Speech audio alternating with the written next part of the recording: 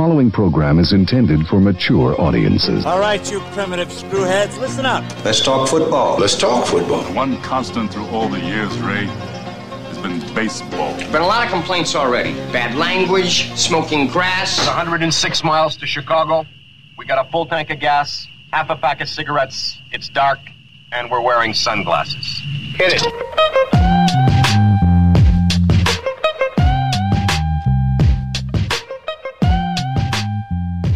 Couple more weeks of football. Can't believe the end's here already. Finally. You were ready to be done a couple weeks in. Yeah. This is the Intentional Foul Podcast, back for another episode. Josh and Dan, thank you for listening, downloading, subscribing. Tell your friends, and we are post-AFC NFC Championship. We'll run down Packers and Niners on this episode. We'll talk Titans and Chiefs. Little Wisconsin football mixed in by way of the Aaron Hernandez documentary, which I watched the first episode and a half before I fell asleep. My wife watched all of it. This is the type of stuff that she is glued to. I haven't seen it yet, but it's in my Netflix queue. Yeah.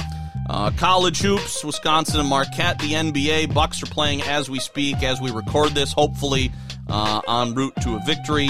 And then a couple of NBA notes as well, followed by Major League Baseball to wrap things up. All that and more coming up on this edition. But we will start as we normally do when the Packers play with the Packers and a third straight NFC Championship loss.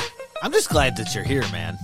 Why? Did you think I was going to be suicidal or catatonic? Well, hey, when I texted you yesterday, told me you were those games, a little anxious all day long. You know, know, for Packer fans, and like I was listening to Steve Zabin's podcast this morning, and he brought up a good point. It's like if you're a football fan of a particular team, you cherish these games because they don't come along very often. This is a shot to get to something that some fans see maybe once or twice, sometimes never in their life, and you don't know the next time you're going to be back.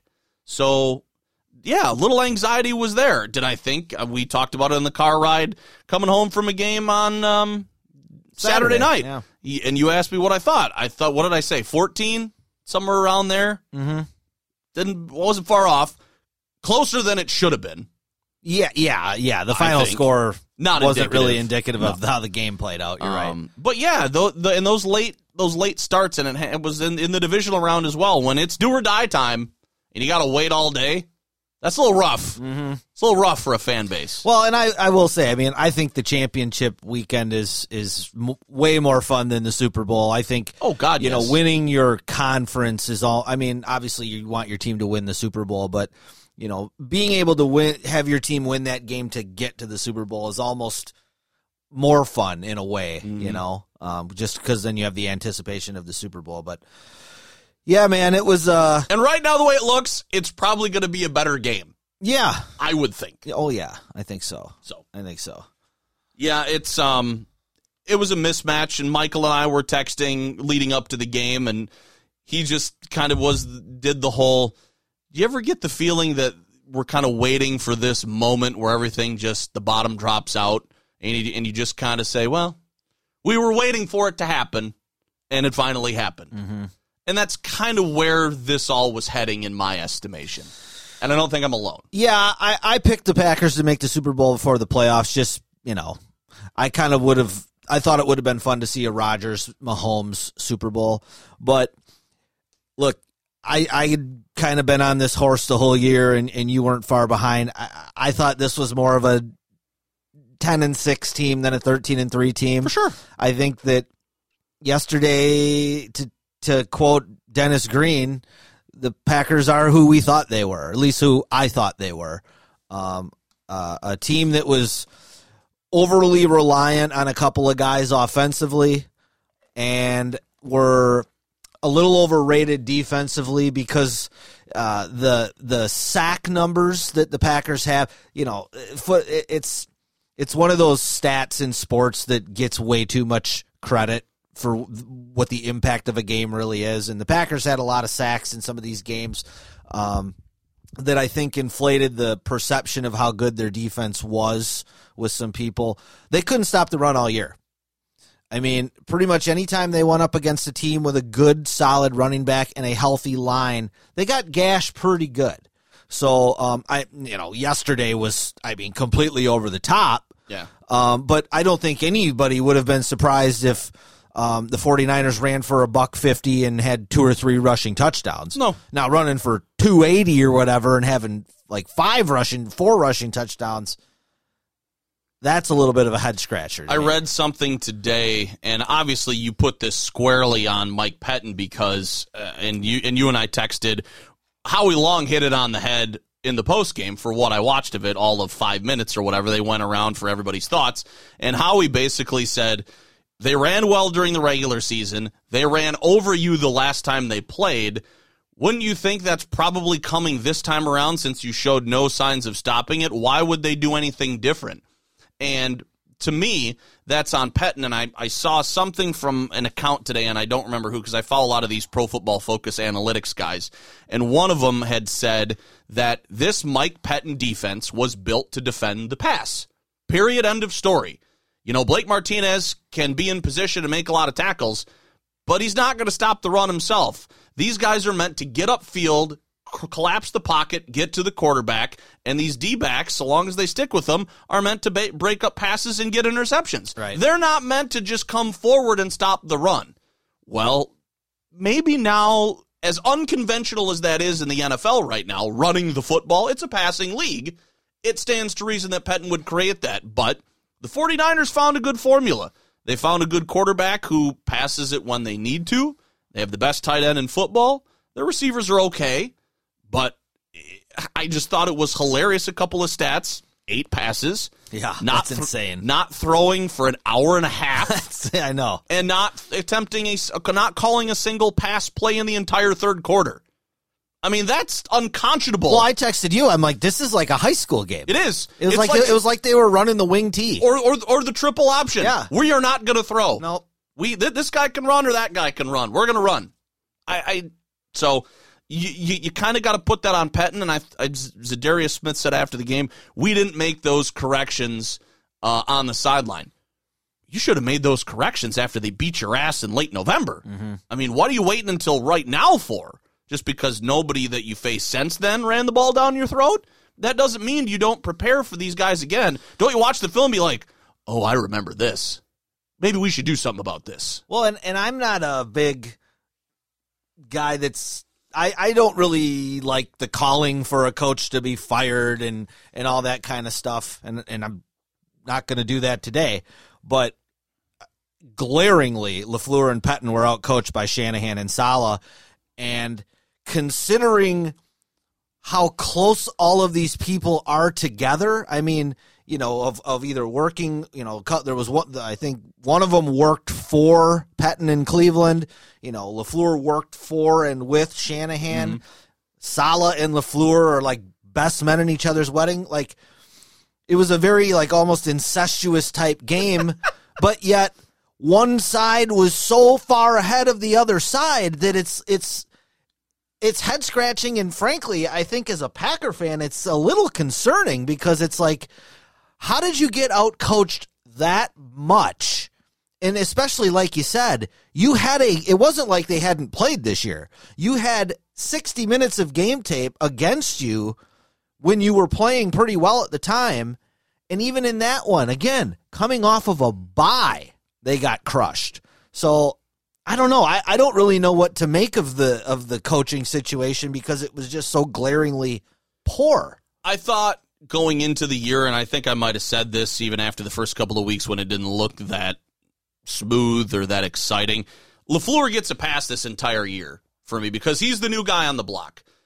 Even if he's coaching against his buddies and guys who he's all friends with, this is a big game, and it showed that he's probably not ready for the big game just yet, which is fine. I mean, they overachieved so much in this season, it's hard for me to be angry really about anything that happened, except for like the defense, like we talked about. You've got a blueprint of what they did, and you basically just left it in a tube, you know, in the film room, mm-hmm. and didn't even bother with it until maybe halftime. We went, oh yeah, let's look at that. Maybe that'd be good for some adjustments. You think? So I'm not. Yeah, if they got out coached, fine. Pettine should have. He's the veteran of the bunch. LaFleur, probably biggest game that, for a long time, he's probably ever going to coach. So, well, what does this mean for them going forward? You talk about building the defense to be very, very much to defend the pass. Mm-hmm. Now going forward, do you have to look at trying to be a little bit more balanced on both sides of the ball, I think, right? God, yes. Absolutely. Offensively, we'll start with the defense. You need somebody like they had for a number of years that can eat up a double team. A big old defensive tackle that just sits there and clogs a lane.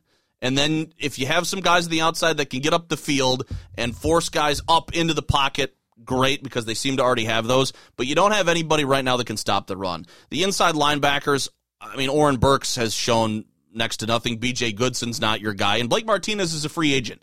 And yeah, he led them with tackles for like the last 3 years or something like that. And he put up monster numbers. But again, I follow all these Pro Football Focus guys who all say that despite monster numbers, he had a terrible year.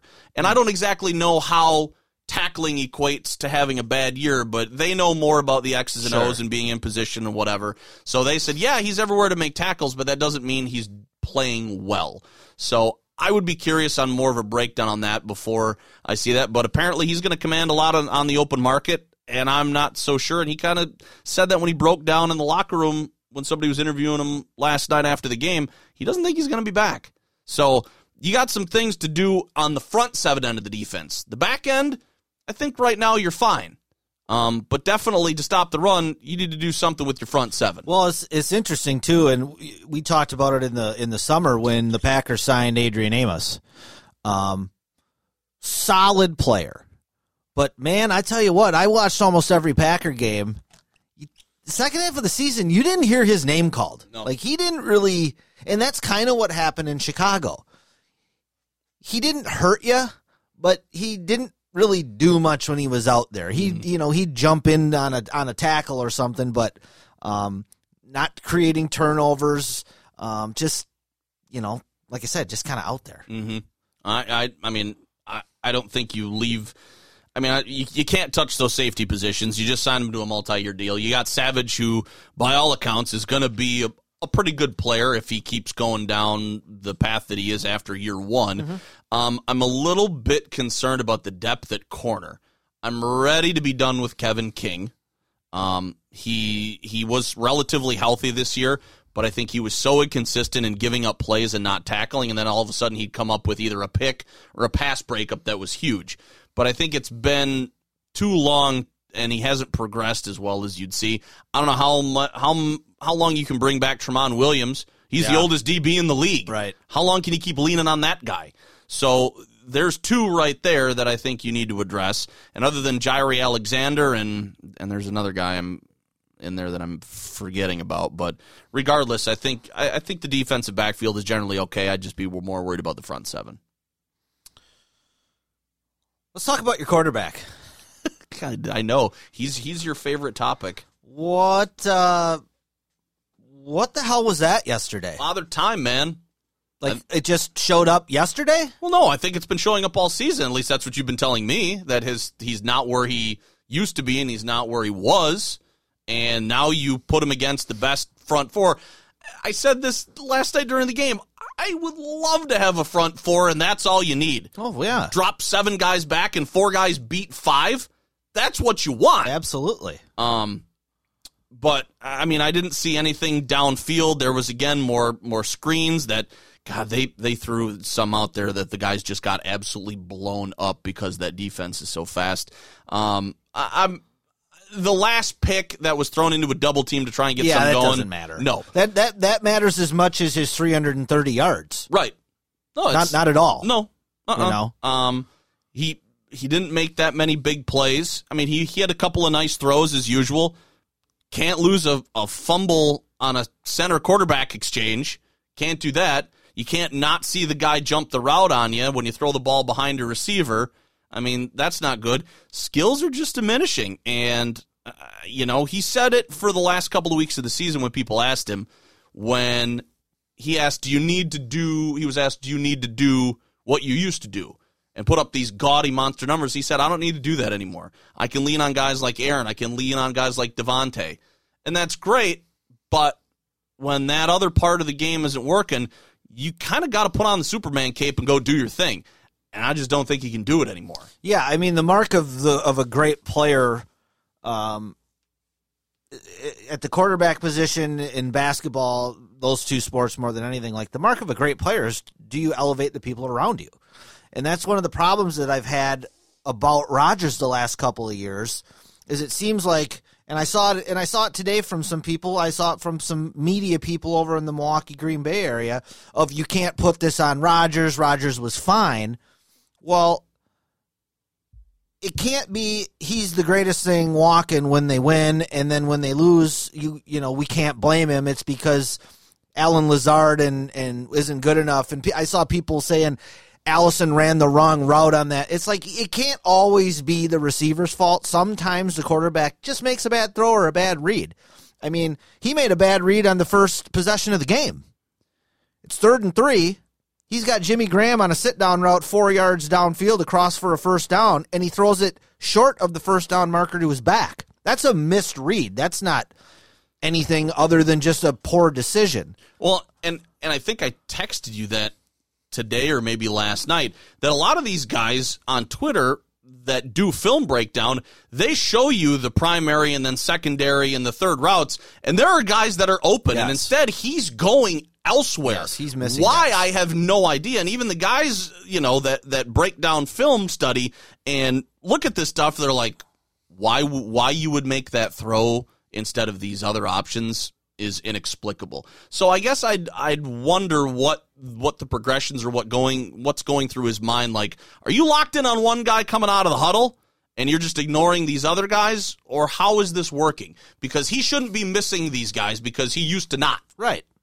And they talked about it somewhat in the first half. Aikman mentioned it a few times. Like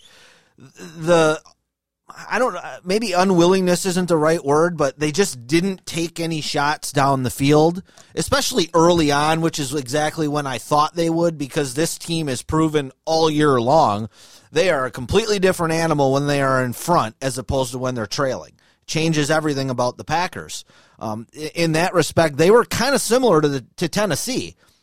You get the lead, you can run the football, and you can rely on your defense a little bit because you know they're going to pass against you. But when you're trailing, obviously that's different. But, I texted you during the game.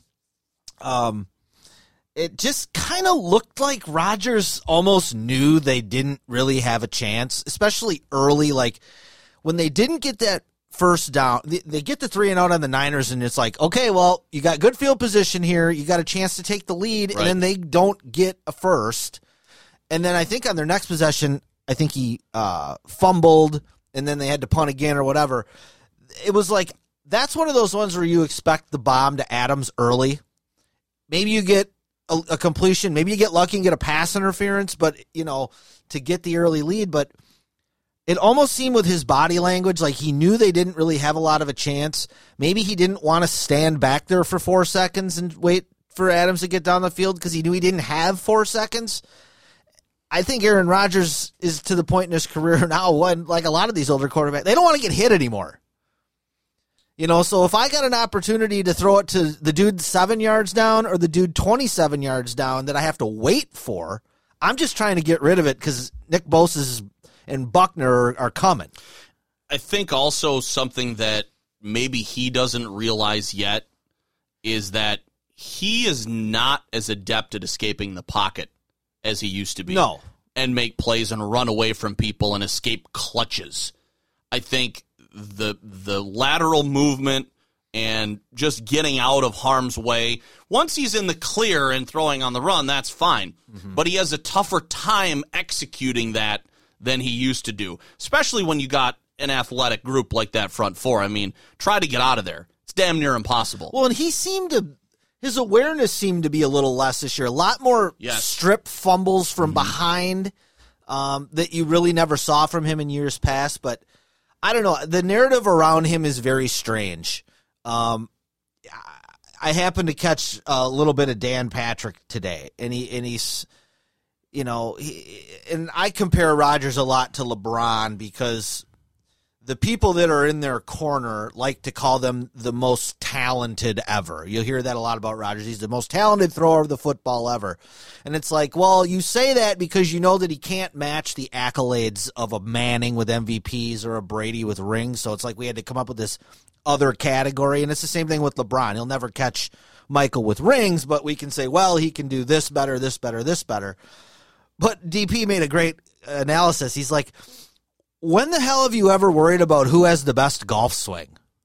Never. Like, there's guys with better golf swings than Tiger Woods and Phil Mickelson, but, like, those guys win tournaments. Steve Stricker's golf swing is picture perfect, but he doesn't stack up to those other guys, and it doesn't really matter that his swing is perfect because the results aren't there, and it just kind of led me to thinking, like, you know, he's 36 right now. He's going to be 37, like, the first week of December. I kind of compare this Packer team to the 2007 team, and I'll tell you why. The 2 years before this, they didn't make the playoffs. Packers didn't. In 2005 and 2006, they did not make the playoffs. 2006, McCarthy came in, so in year 2, they got good. This year, they got good right away. Make it to the conference championship game and lose. Obviously, then they moved on from Favre because he was 38. Rodgers is 36 and a half. When is the time you're going to start thinking about this? I mean, you've got the draft coming up, and this is where a little bit of that fool's gold comes in. It's like, are you really that close if you're the Packers? Or are you more along the lines of, like, maybe we're a playoff caliber team, but maybe we're on the back end of the playoff, where if we got hot, we could make a run, but I don't know that we're a guy or two away from being this juggernaut that's gonna be able to, because the NFC, I think next year is going to be even better than this year. Philadelphia can't be this injured.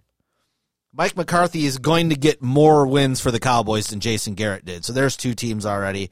I think the Bears will be better. I'm not saying they're going to win the NFC, but I think they're going to be a more competitive team. I think, teams like Atlanta, Carolina's going to get better. So it's going to be more difficult for the Packers next year.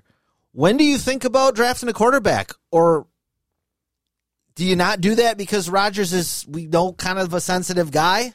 I mean, he's not going to want it. He's going to be, I would just envision, he's probably going to be a lot like Favre was to him. Yeah. Because he's not going to want to give up his spot, and I understand that. He at least had the wherewithal and the recognition of where he's at in his career, because he mentioned in an interview, maybe it wasn't this week, it might have been last week, even the week before, because I heard him say, I'm getting to the age of career when I came in when Brett was this old. Mm-hmm. We're now in the same position, and that fact is not lost on me. So I don't think if that would happen, he would be totally shell-shocked by it. Sure. That doesn't mean he'd be accepting. But, I'm sure he gets along great with, Boyle. Tim Boyle? Yeah. Well, Tim Boyle's not a threat. No, none. He gets along great. It's like Favre's boy was Doug Peterson because there was no threat there. Right. But if you draft a guy in the second round, and all of a sudden it's like, okay, well, this guy's here to take. It's the Garoppolo Brady thing. I saw a lot of Packers guys on Twitter yesterday. I mean, immediately as soon as they lose, Packers own number 30. Here's the free agent list. Here's what they need. Here's what they need to get rid of. And then usually at the end of a couple, I saw, and do you think about maybe investing in a quarterback? Is it this year? Is it next year? I mean, those questions came up last night. And they have to be answered soon. Because I don't have the answer. Gutekunst's job is not only to build a team for right now, but to build it for the future. And, these guys are looking a couple years down the line. But year 28 of the Favre-Rodgers era, 3-5 in conference title games, 1-2 or 2-1 in Super Bowls. Rodgers 1-3 in conference championship games. I know you and I disagree on it. To me, that's just underachieving. It just is. Mm-hmm. I don't care how many division titles you win. Mm-hmm. It's going to be hard for the Packers. I think I read today only one team in the last 15 years back-to-back has lost a conference championship game and then made it back the next year, and it was like the 2011 or 12 Niner team. Okay. So it's rare. Right. It's rare. Yep. You know, you got to have a lot of things break your way. You got to be healthy. Well, that's the thing. You got two things working against you right now just from that standpoint, and you brought up schedule and the fact that teams are going to get better. Your schedule is going to get more difficult next year. Mm-hmm. There's no way, you said that the Eagles can't be this hurt. There's no way the Packers can be this healthy. Right. So you got two things working against you right from the get-go. From what Roger said last night after the game, and I kind of agree with him kind of in reference to your point about where your window is at. He says the window is open. And to me, yeah, maybe you can draft a quarterback, but you also got this guy for a couple of more years. You just made investments on the defensive side and the offensive line. So to me, you kind of got to put your resources as best you can without mortgaging, the next decade of your salary cap to get what you can around him to at least see what you can do with the next couple of years. And you don't want to leave the cupboard bare when this new quarterback finally takes over. That's not fair. But at the same time, I think you at least owe it to the franchise and owe it to the guy, which is odd because I don't think I said the same thing when Favre was quarterback, but I don't think Rodgers was also at the end of his contract and is wishy-washy about whether he's coming back or not. For sure, yeah. But if you have the ability to get a couple of guys, I'm not saying you go sign, the most elite guy at any one particular position, but, you get an above-average guy to plug a couple of holes, and you see what you got and you roll the dice. And if it doesn't work and a lot of guys have to walk, from contracts and you got to start over with a couple of losing seasons where you only got 4 or 5 wins, you're no different than anybody else in the league. And you're just wrapping up Except you have been for the last 30 years. For sure. And your fan base is going to lose their shit when you go 4-12 3 years in a row. I'm not worried about the fan base. I mean, you like to group everybody as a collective throbbing brain that thinks about the Packers. And I don't worry about that because those are the people that have usually no idea what, then they're just talking out of their ass with a bunch of emotion. I'm looking at this from a objective, as much as possible, point of view in that you're going to have to take some lumps. There's no way you can follow that many decades of good quarterback play. Chances are so against you in finding another guy that can keep this going. Mm-hmm. It's unrealistic. Yeah, totally. So if you got to live through it and people have to go back, whoa, we're back to the Infante years, it's like, do you have a short-term memory? I mean, honestly, you don't remember all of these years that have been awesome? I mean, let's get a grip. Yeah, but I just don't think the general fan cares about that. I mean, we talked about that with the Badger football and basketball program, and they say, oh, God, the Don Morton era. Well, I don't care. If I'm 20 years old, I don't give a shit about the 80s. Right. That doesn't mean anything to me. Oh, no, it doesn't to me either. My cousin who's 20, what the hell? He's never seen bad Packer football. Right. There's been a year or two where they didn't make the playoffs, but they've never been the 1980s Packers. That's where I distance myself from that person who's screaming about why can't they be better. Mm-hmm. And you can go off and, there's always going to be that in every fan base. There are going to be people in New England screaming in 3 years when they suck. Which is unconscionable. Yeah, but that's just the way it is. I mean, Yankee fans get mad. That's why I'm not even worried about it. I don't care. If that's the way it's going to be, then yes, you will go back to be with the rest of the league in having to kind of reform, recycle, reload, whatever you want to call it. And that's the way it's going to be. Whatever. I had a good Sunday. Jesus Christ. You could talk about the Titans and Chiefs. I didn't watch, down for down. I watched a lot. You and I were texting about that. But once, and you even put it in the notes, once Kansas City got the lead, it was basically over. Pretty much. Titans were up early, 10-0. We're up 17-7. And then Mahomes had an absolutely crazy-ass scramble down the sideline that it looked like he was going to get tackled 3 times. Or he was going out of bounds away. And somehow he scored a touchdown, and it was like that kind of broke the dam, and the floodgates opened for the Chiefs. And, once they were able to get up, I think they got up 27-17 at one point. That was pretty much all she wrote. The Texans just, not a quick strike team. I mean, Tannehill did an admirable job this year, and hat tip to Vrabel for.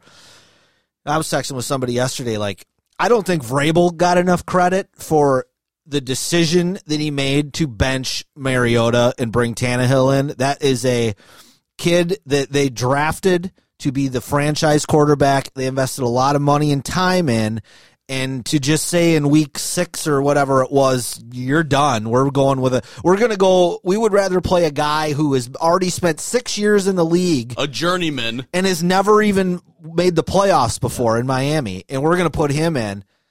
That takes some guts, and it takes backing from ownership, but that takes guts as a coach to do. So good for them. But at the end of the day, the Chiefs have the best player in football right now, and it's it's Pat Mahomes. Yep. I mean, Lamar's going to win the MVP, but Mahomes is he's going to be entering that Favre, Rodgers, Peyton Manning, where it's like every single year now you're going to have to look for a reason to not give him the MVP because he is the best guy in football. He's going to throw 50 touchdowns if he's healthy every season. They just keep drafting and finding these fast-ass dudes. They're very reminiscent of the Greatest Show on Turf Rams to me. If they had they need to get a little more dynamic at running back, I think. That's their weak point, but you got either the best or 1B tight end in football in Kelsey, and then you've got some serious burners on the edges. I mean, the Niners got a hell of a defense, but that's going to be an interesting contrasting styles in the Super Bowl. And I think that's why I'm probably looking forward to that a little bit more, just because you have a great defense against a great offense. And Kansas City's defense, it's good, but the Niners' offense, it's good. I mean, you flip out of that. I think most people are more anxious to see Mahomes against the Niner D. Yeah. Rather than the other way around. Sure. But that's why I think I'm hoping it'll be a good game. It opened as a pick'em last night in Vegas, and by the morning it was -1. Caesars opened at 1.5. So I think that should give you an indication that nobody really knows exactly. I mean, I felt a little bit bad for Jimmy Garoppolo today, as bad as I can feel for a guy who dates hot chicks and just made the Super Bowl. But, because he only threw 8 passes, he was just basically getting shit on today by the national media. It's not his fault. I mean, he would have probably thrown more if they would have let him. But if you win a Super Bowl ring, you put that ring on your middle finger and you say, check out my ring, guys. Right. What do you want me to do? But did you do any investigating on that Mostert dude? None. Do you know any of his background? He went to Purdue. Okay. Played 4 years at Purdue. Don't even remember. He never even started at running back in any of the 4 years. Really? And then he's been cut from 6 teams. Yes, I did know that. That's what a crazy. Bears had him. Yeah, I mean, what a crazy career.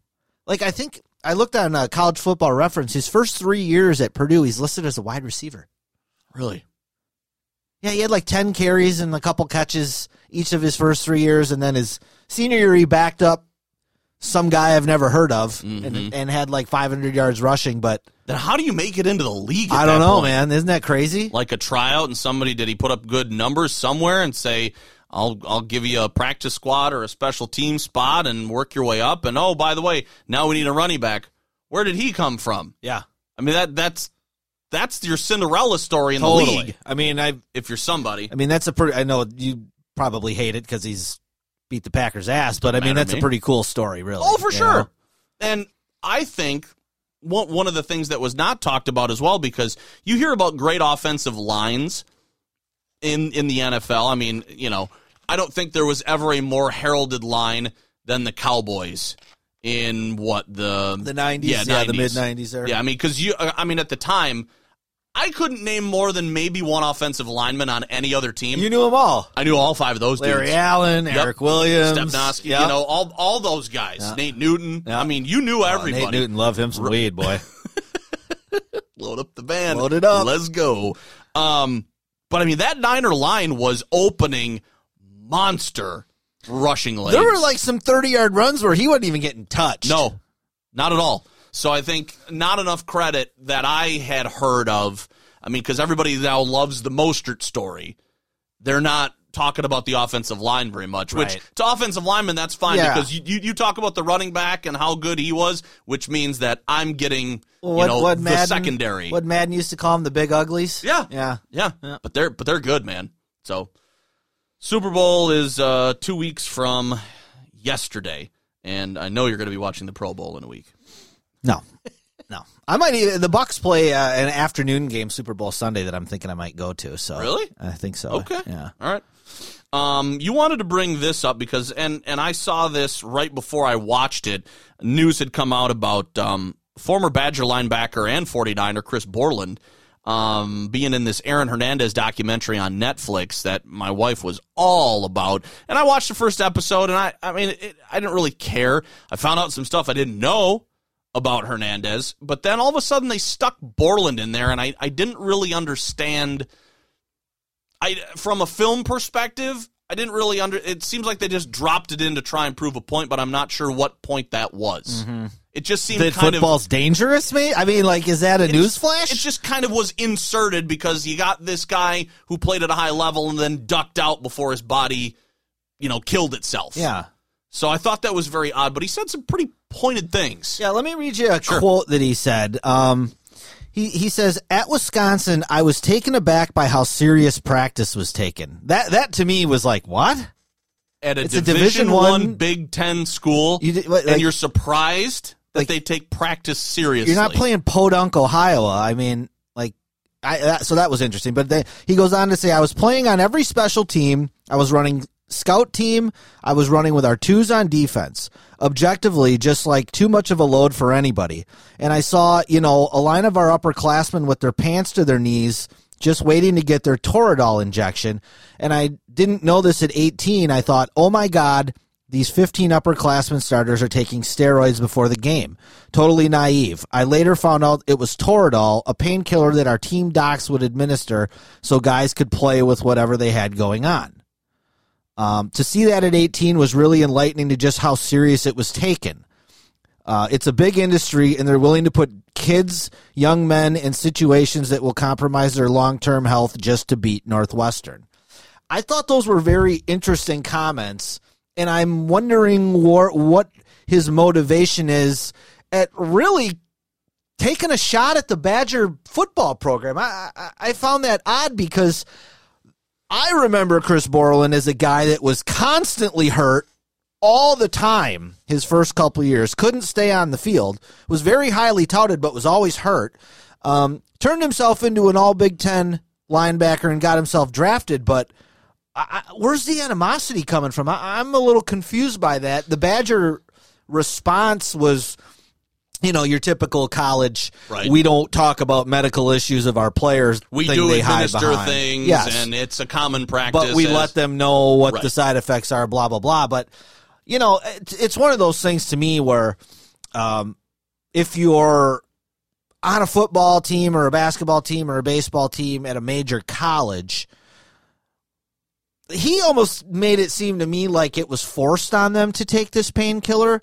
I would call shenanigans on that. I mean, I played at D3, which is obviously a lot different, but even there, if there was something that a guy could do to get ready so they could play the game, they were going to do it. Because if you don't, somebody else is taking your spot. And then they're going to take your money. Exactly. So, I don't know. I was confused by the whole motive behind Borland's comments. It was odd to me because just the way it transpired, you had a guy that came into the program and, as he said, worked his way up, got the accolades, got drafted, spent a year. Was it only a year or was it 2 years? I don't even somewhere know. In there. But they really liked what they saw from him, and he was getting some good pub as a young linebacker in the league for San Francisco until he all of a sudden says, I'm scared of what this is going to do to my body and what's already happened to my body. I'm ducking out. So you use this opportunity that you have in football to its biggest advantage, get some money, skate out while you've still got your faculties about you and your body intact, and then you just bash everything that got you to that point. It just seemed a tad hypocritical to 100%. Me. I mean, free education. I mean, he wasn't a first-round pick, so he didn't make millions. No. But he made some $100,000s. Put himself in a good position. Yes. Yeah. And then all of a sudden for this to come out of nowhere, I'm like, I don't understand what's going on. And I would bet you damn sure that a lot of the guys that he played with probably won't talk to him again. What was the kid? At Madison, what was the kid that was a lineman that kind of did. Oh, Moffitt. John Remember, Moffitt. he kind of did the same Yes, thing, he did. and everybody basically they've pretty much shunned him from the program. Yep. And I mean, a guy like Chris Borland, I mean, I think he played on a Big Ten title team. I think he played in a Rose Bowl. He was all conference. He might have been an All-American. You're just going to throw all that away and the opportunity to come back to Madison for certain events just for what? Like, I don't know. I don't get it. It was just very weird to me. Me neither. That leads us to our last football thing I wanted to talk about. Why are football players in general just such stupid people? And I bring this up because of the shenanigans that went on last week at the national championship game with Odell Beckham and the handing out of money on the sideline and making this big production out of it, knowing full well that it's an illegal thing to do. And then slapping the cop on the ass in the locker room when he's telling guys to put out cigars. And then that leads into Antonio Brown and his another Instagram thing with his baby mama and his kids, and the cops are there, and he's swearing at the cops, and then his agent Drew Rosenhaus drops him, and then he goes on there and he's trying to smear Rosenhaus, and it's just like, why does it seem like this is such a football-centric thing of these guys, whether it's that kind of shit, whether it's DUI, drug possession, domestics, fights at bars, like, it just seems to be such a football thing. Like, where's all the baseball players in the news? Right? I mean, there's guys in the news, but it ain't for off the field stuff. Right. Like, it seems like I don't know if it's, do they just have way too much time on their hands? Like, because they only play once a week? Right. I don't know, but it just seems like every year, as soon as the regular season's over, these guys just lose their shit. I don't get it. Because, like, every Super Bowl, it seems like we have a couple of stories of guys doing dumb shit. Yep. That it's just like, I don't get it. You got 2 weeks till the big game, and it's going to be the biggest game that you might ever play in your career, and you need to... Well, it's like it's in Miami this year. They're going. So 2 teams are going to Miami. Somebody will do something stupid in Miami, and it's like, first of all, why do you have to do something stupid? Like, you can't help yourself. But second of all, it's like, you can go to Miami whenever you want all summer long. Yeah. You're here to play a game. You're here to do a job. Here to go get a ring. I just don't get it. I mean, I wish I had an answer for you. Yeah, it's kind of a rhetorical question, I guess, but... And it's when people mention football and they look at the automatic label is, well, you must not be very smart. Well, and the thing about it is, like, football, more than baseball and basketball, is really to play it and play it well, you have to be smart because it's everything is a play.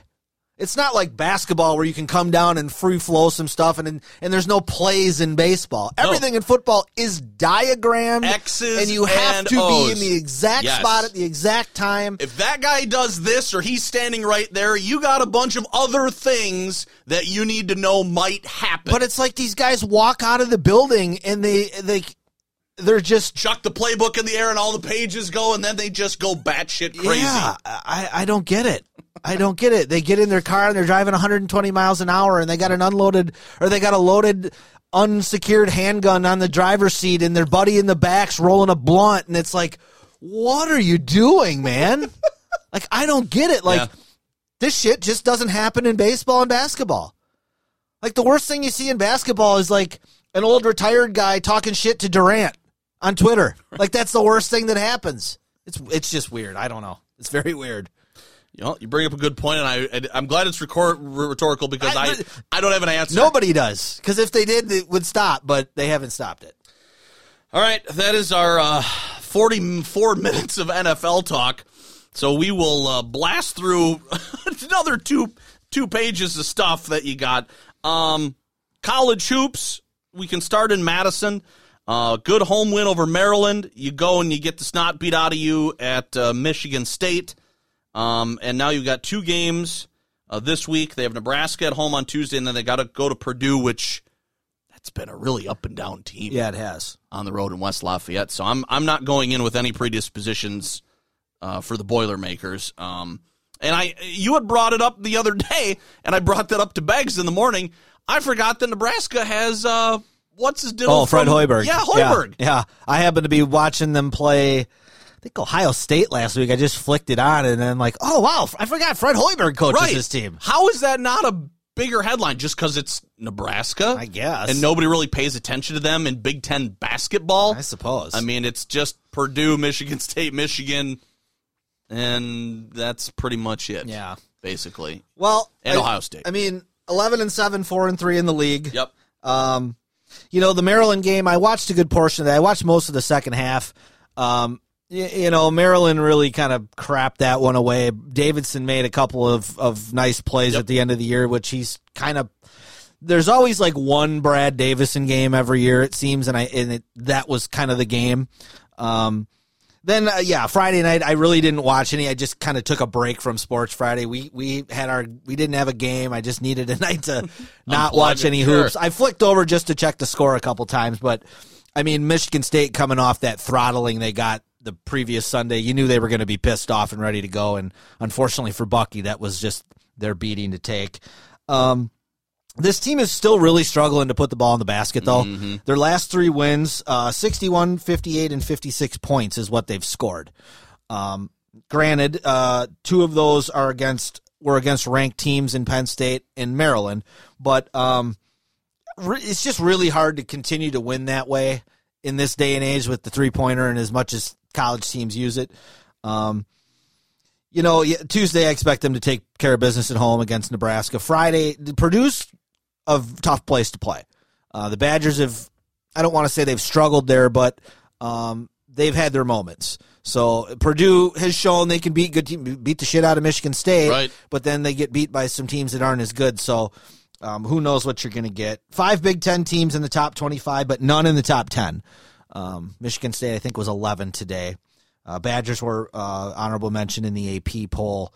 And the most recent bracketology that was out when I did our listing here was from Friday, and it had them as a 6 seed. That's not bad. I'm sure they'll probably drop a line or so with the loss to Michigan State, but that stuff's kind of fluid. So. All right. Go to Marquette. I texted you the other day when they were playing Georgetown on the road, and they were wearing their powder blues. Yeah. Every time you see that and you click it on, there's just something that's like, oh, those are cool. Those are money. And it's not something that I ever get used to. Like, you forget as a non-Marquette fan, but then you turn them on and you're like, oh, that's cool. Marquette's got cool uniforms. Yes. They got like 8 of them. Yeah. So they got plenty to choose from. They pounded Xavier. Yeah. And then which was a little surprising because Xavier's usually pretty. They're a little down, but still, I mean, they're a good program. And then they got a win at Georgetown by 4, and you had some words about Marcus Howard on our recent road trip to Madison Memorial on Saturday night. Yeah, I mean, he had 35 in the Xavier game. He had 42 against Georgetown. When he does that, Marquette typically wins, but I'm kind of ready for him to move on. He's going to have every record possible at Marquette, but he's probably going to, unless something changes this year, he's going to end with 0 tournament wins in 4 years. And it's just because it's very similar to the way the Badgers played last year with Happ. They rely on him to do so much, and everything is run through him. That I think it even gets in the kid's head a little bit. I mean, Happ had that thing last year where they throw it in the post and he dribble, and everybody's just standing there. You're not really running anything. Marquette kind of does that with Howard, where he gets the ball on the top and he's dribbling between the legs and dinking around and trying to step back, and then he's shooting like a fadeaway contested 3, and he makes a lot of them. But I think those are the kind of reasons why Joey Hauser's in Michigan and Sam Hauser is in Virginia right now, because I think those guys didn't want to be his personal rebounder. I mean, there was a play in the game Saturday where there was a steal and there was a 3-on-1. Howard had the ball, and he goes in and tries to shoot over the tallest guy on Georgetown, and he misses it. Theo John tries a putback dunk. He misses it. Howard gets the rebound. He's standing next to 2 guys who are wide open, and he takes like a contested 30-footer. And you could tell the guys were kind of standing next to him like, what are you doing? Pass the ball.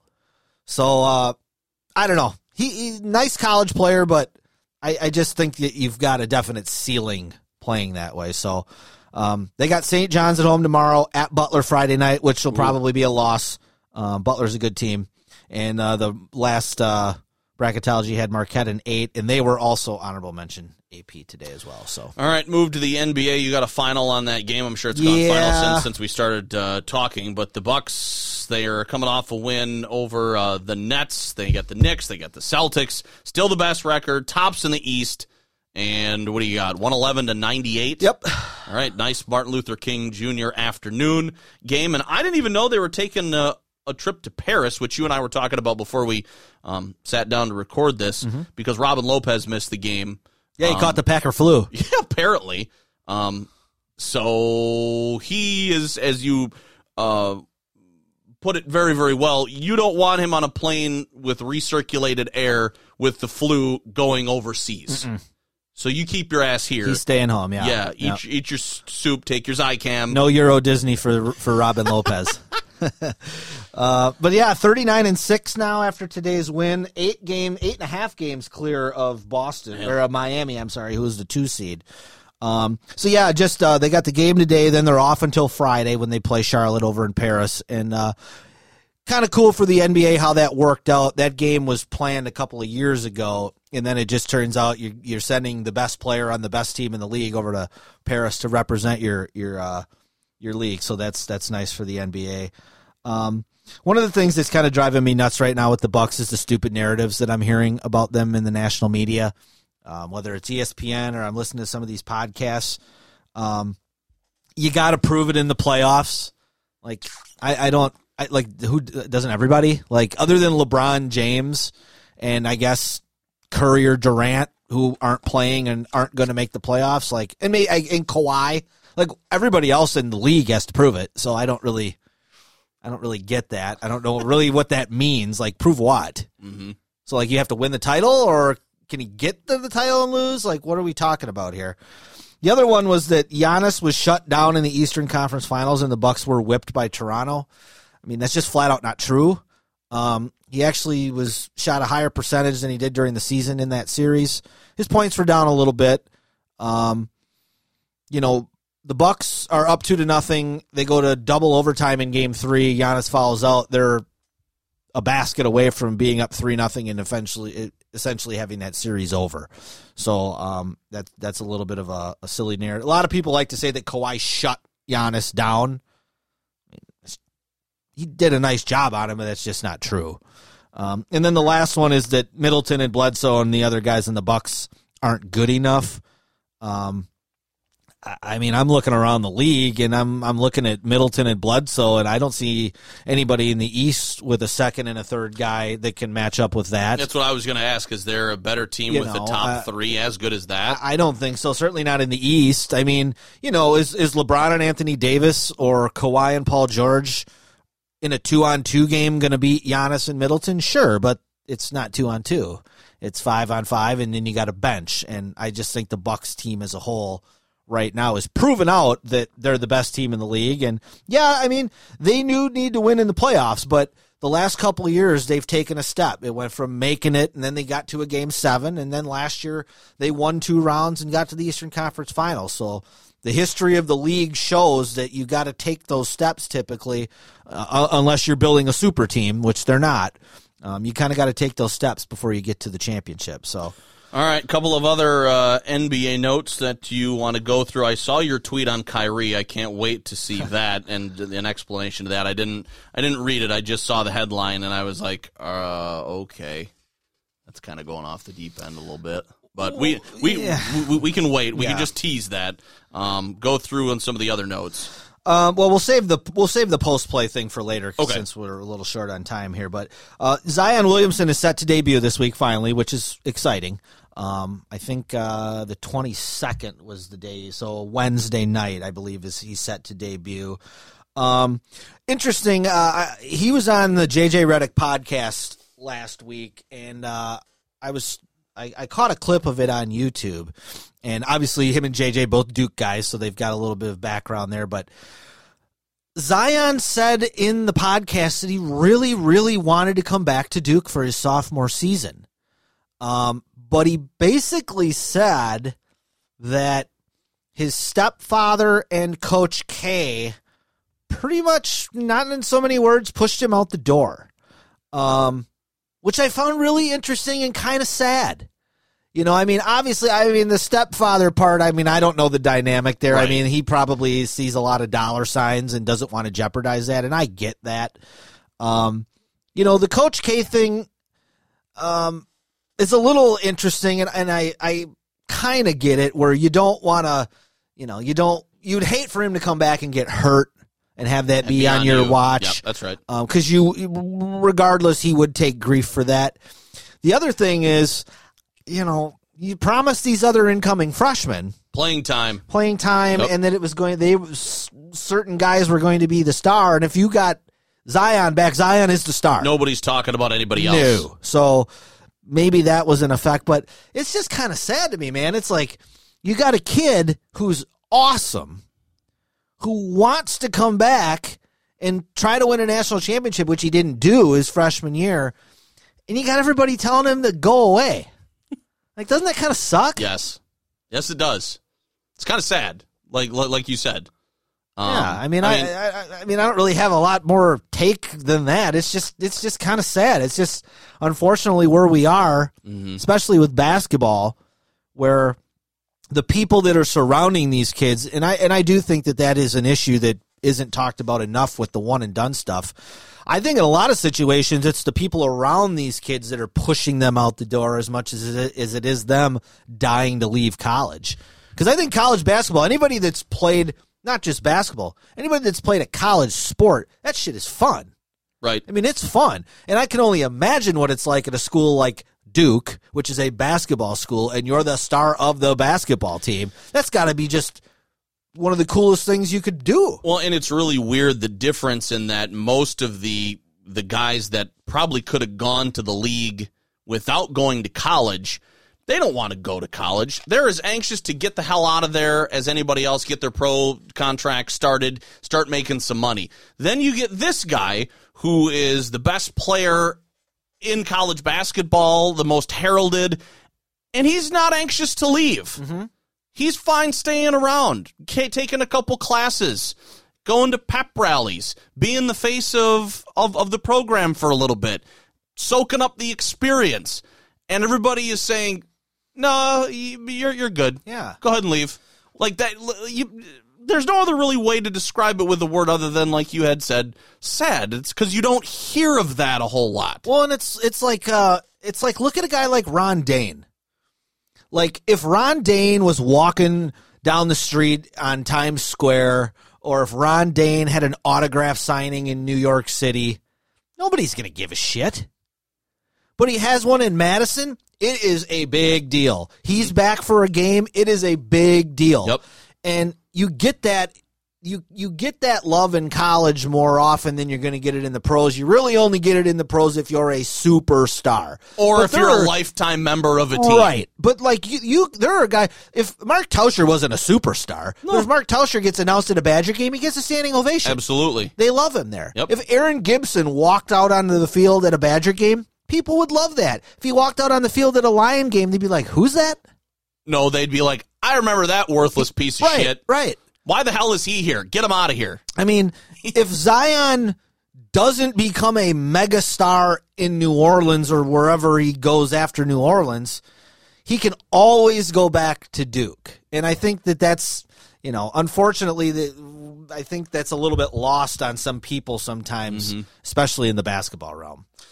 All right. Do you want to go over the Chandler Parsons Kyrie stuff, or you want to jump to baseball quick? I just saw Chandler Parsons got in a car accident yesterday coming home from practice, got hit by a drunk driver. Torn labrum for Parsons, a knee injury, and some head trauma. I remember he said it could be career-threatening, yes. Like, wow, that's pretty awful. Yes.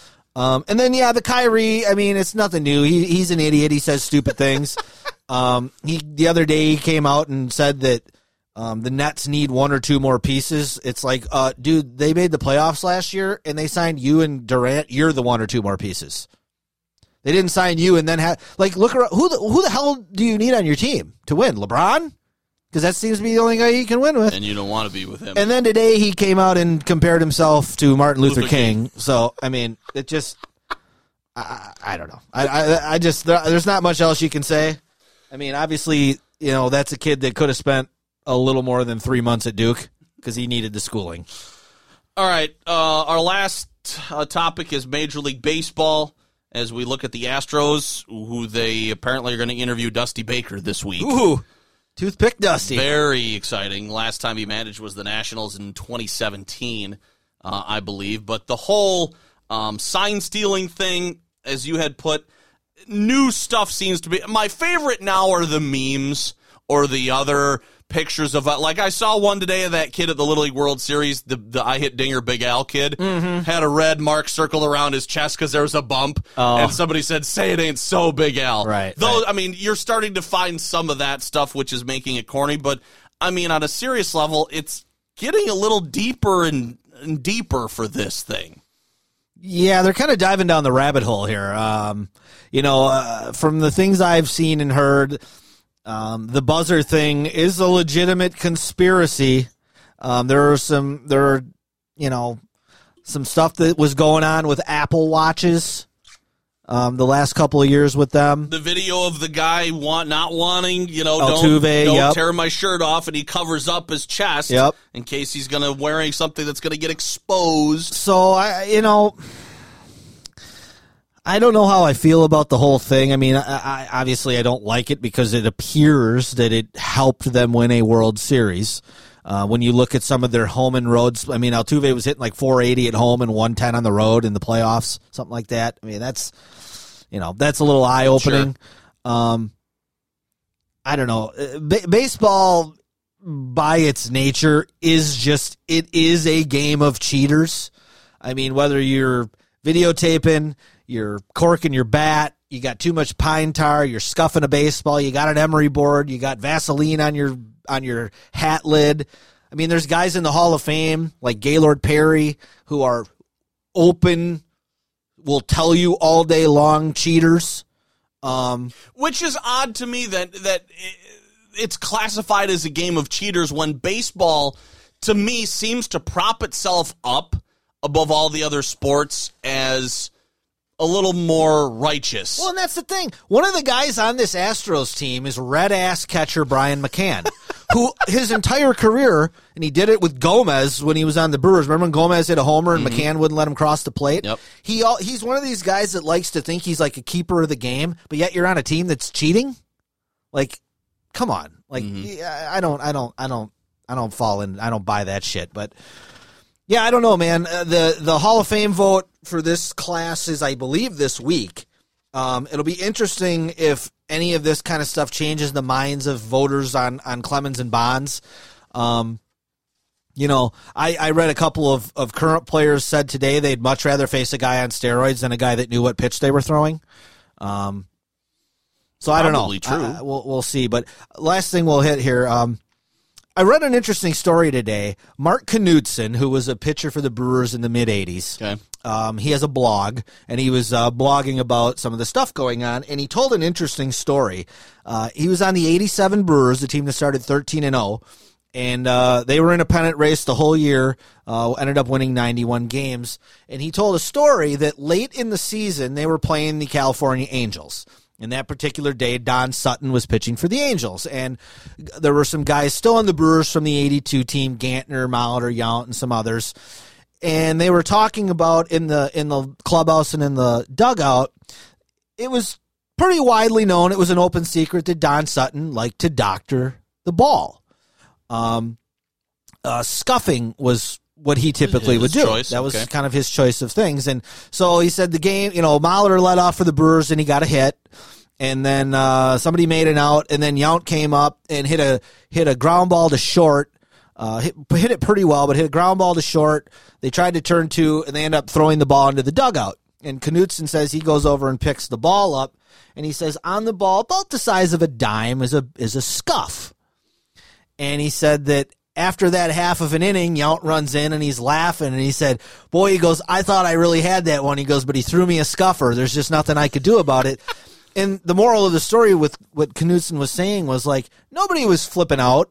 It was just kind of, okay, we know he does that. We have to adjust. Right. So it's almost like if the cheating is out in the open, it's not as big a deal. But when it's secretive the way the Astros were doing it, that really seems to get baseball guys a lot more bent out of shape. I just kind of found that interesting. It kind of reminds me of once you are found out or accused and labeled as a steroid abuser, if you come clean and you say, yes, here's when I did it, here's why I did it, I apologize, whatever, you are forever basically also forgiven.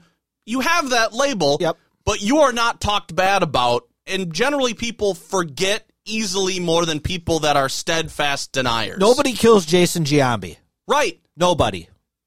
Nope. Because I did it. Rafael Palmeiro, I did not. Right. McGuire, Sosa, all those guys, those guys Bonds will forever be until they basically say, yes, I did.